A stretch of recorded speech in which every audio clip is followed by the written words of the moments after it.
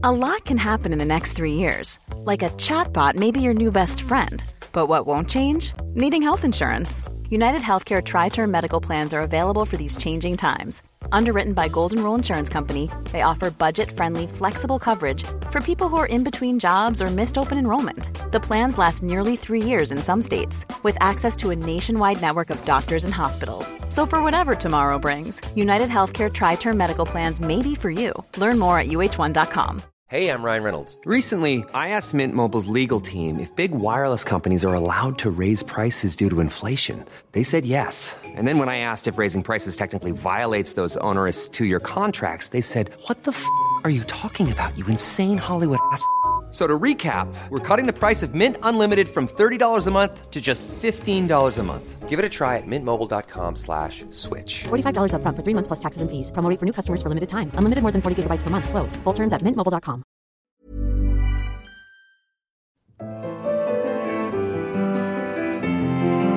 Hello and welcome to My Favourite Work of Art, with me, Dr. Laura Jane Foley. Each week, I'm joined in the studio by a guest who tells me all about an artwork that means something to them. Today, my guest is Pinky Lilani, an author, motivational speaker, food expert and women's advocate. Born in India, Pinky was educated at the universities of Calcutta and Bombay before moving to the UK in 1978. She's an Indian cookery specialist, the owner of Spice Magic Limited and the author of 2 cookbooks. Pinky is a passionate supporter of the empowerment of women and has founded a variety of awards and initiatives recognising and championing women from across the UK. She received an OBE in 2007 and a CBE in 2015. In 2013, Pinky was listed on the BBC Woman's Hour Power List, the 100 most powerful women in the UK. I'm delighted she's joining me today. Welcome, Pinky. Thank you so much. I'm so excited about being here. Oh, thank you. So tell me, what is your favourite work of art? Well, I've chosen a work of art by Gulgee, and it doesn't really have a name, but it hangs in our entrance hall, and I love it because it makes me feel really good every time I look at it. So, for the benefit of our listeners, can you describe it? The painting is actually a very large canvas with abstract kind of brush strokes. It's got calligraphy on it, so in fact it's got a big gold like sun or moon, you could say, and a verse from the Quran. And the rest of it is a very pale blue and grey, so it's actually a very serene piece of art. So it's very calming as you walk into your house. Absolutely, it's very calming, and it always kind of makes me feel full of energy. So can you tell us a little bit more about the artist?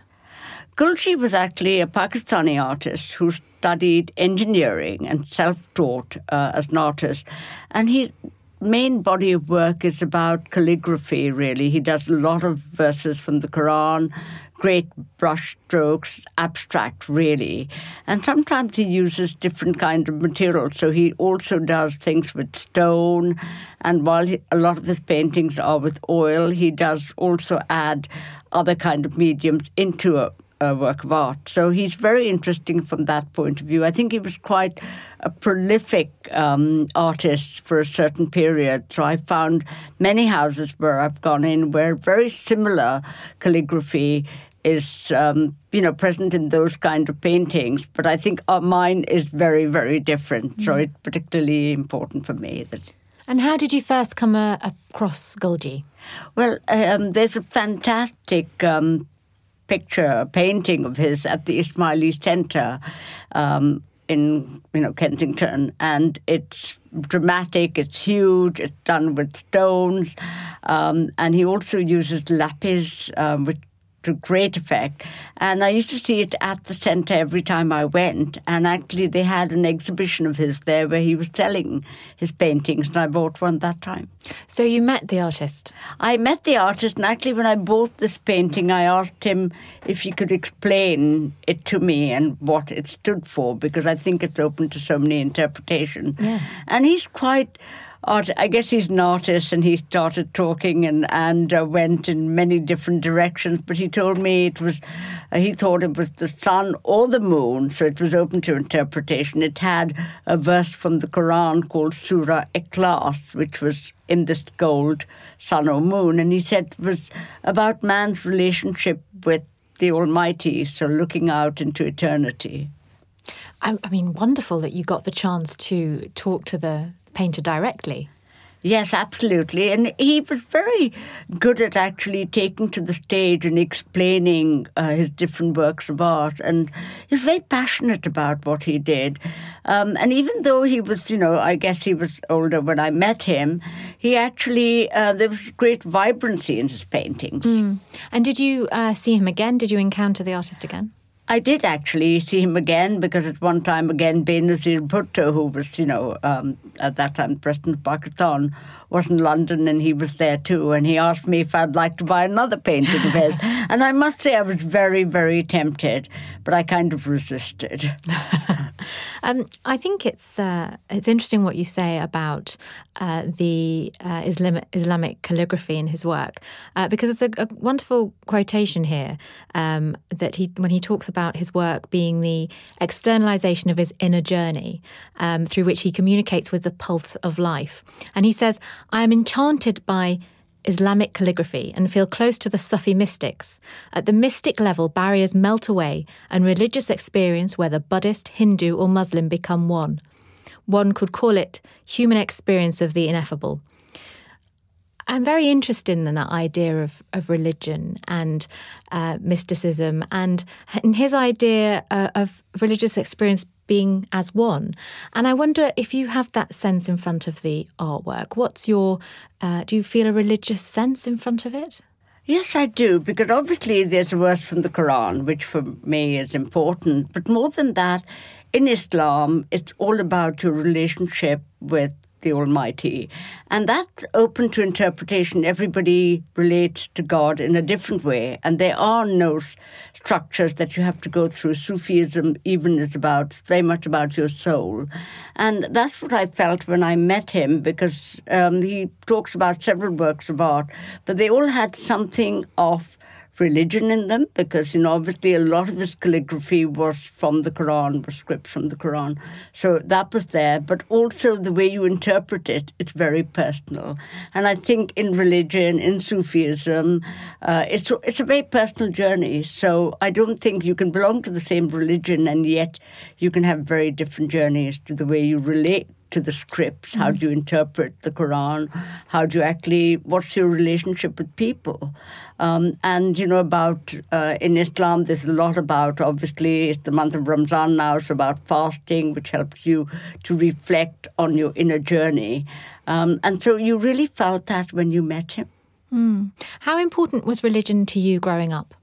I think it was important. We didn't pray our namaz 5 times. Lots of very religious Muslim people do, but there was very much a sense of spiritualism in our family. So my grandparents probably practiced a little bit more, but it was about compassion. It was about being good, about kindness. In Islam, there's a lot about feeding people less fortunate than you are. So in India, there was so much of poverty. So very much being nice to other people. That, to me, is part of my religion. It's about kindness. And of course, kindness is what you bring into your work with female empowerment. You say that kindness is key to good business. Absolutely. I think it's been incredible, the journey, because kindness, for me, gives power to everyone, because everyone can be kind. You don't need to have a big bank balance or a degree. And I think it gives you power because you can control that. You can always be kind. And what's been exciting for me really is that it's really caught on even in the business world. So now we're launching this year something called Kindness and Leadership. So we're going to try to find the 50 kindest, well, not, how do you say kindest, but really people who exemplify kindness in the business world. So it's very exciting. I think kindness has a place everywhere. It's not just about some soft skill where you're seen to be as an easy pushover if you're kind. I think, people have to be very strong to be kind. Absolutely, I agree. Now, I can't but mention this because we are talking about art and you are sat here in a very lovely pink jacket. And your name, of course, is Pinky. So where does that name come from? Well, actually, it's quite a common nickname in India. So I was probably slightly fair. And before they really kept my real name, which was on my birth certificate, they all started calling me Pinky.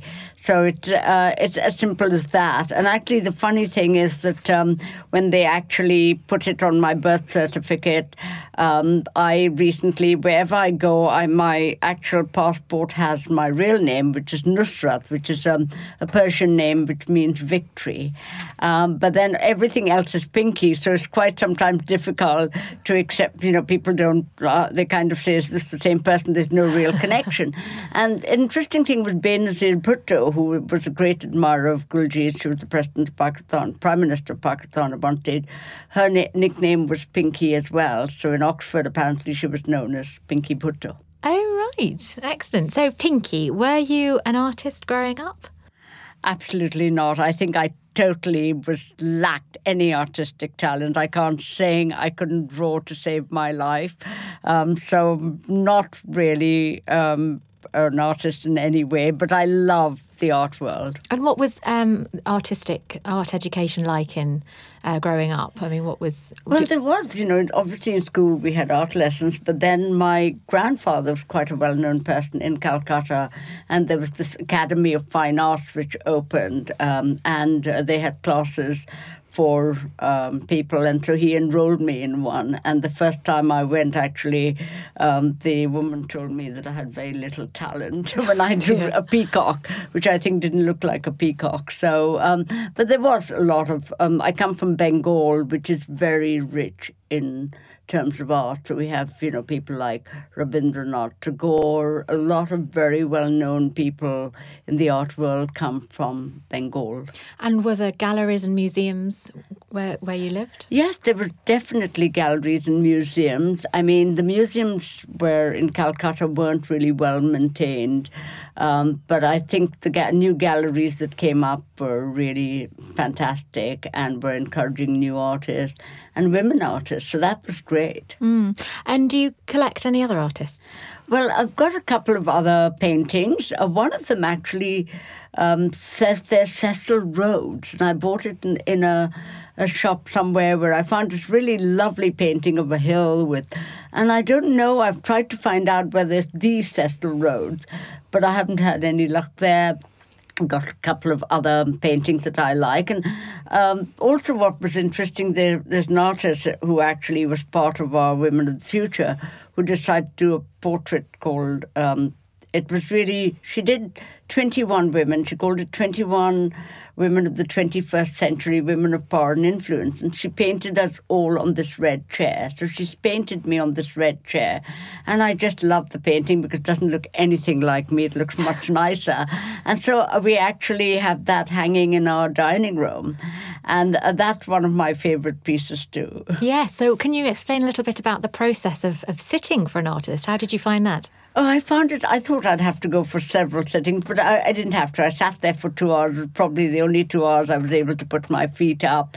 And I think she then took some photos as well, so she was able to finish the whole product. But it was such a joy to sit there. I was really, really excited, honoured to be asked, because then she had some other very interesting people there. And I wonder what the process was like. Were you talking with her? Did you have a discussion, or were you in silence? No, I was just silent. I probably enjoyed it so much because at that time of my life, I remember I was so busy that to have 2 hours to put my feet up was absolutely awesome. Well, absolutely. I mean, you are incredibly busy. You have many irons in the fire. I mean, Women of the Future, Spice Magic, and you're always saying about the importance of helping others. You always find the time if somebody gets in contact with you to try and help them.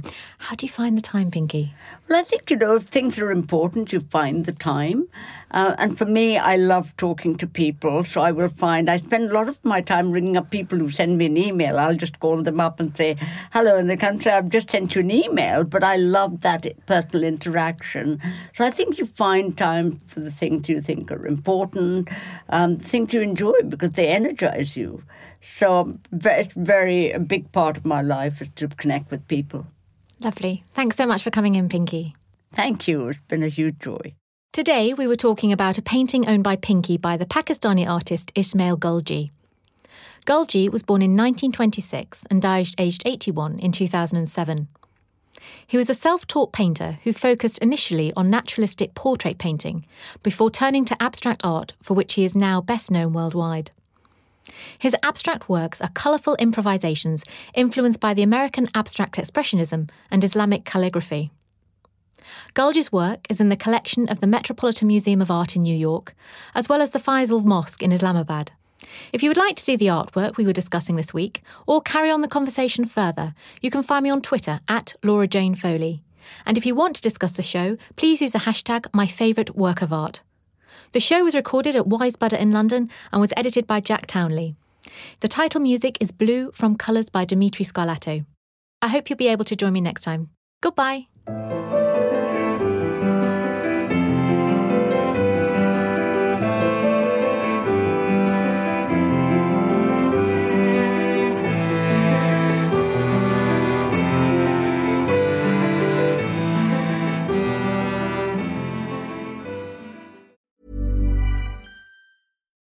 Botox Cosmetic, out of botulinum toxin A, FDA approved for over 20 years. So, talk to your specialist to see if Botox Cosmetic is right for you. For full prescribing information, including boxed warning, visit BotoxCosmetic.com or call 877-351-0300. Remember to ask for Botox Cosmetic by name. To see for yourself and learn more, visit BotoxCosmetic.com. That's BotoxCosmetic.com.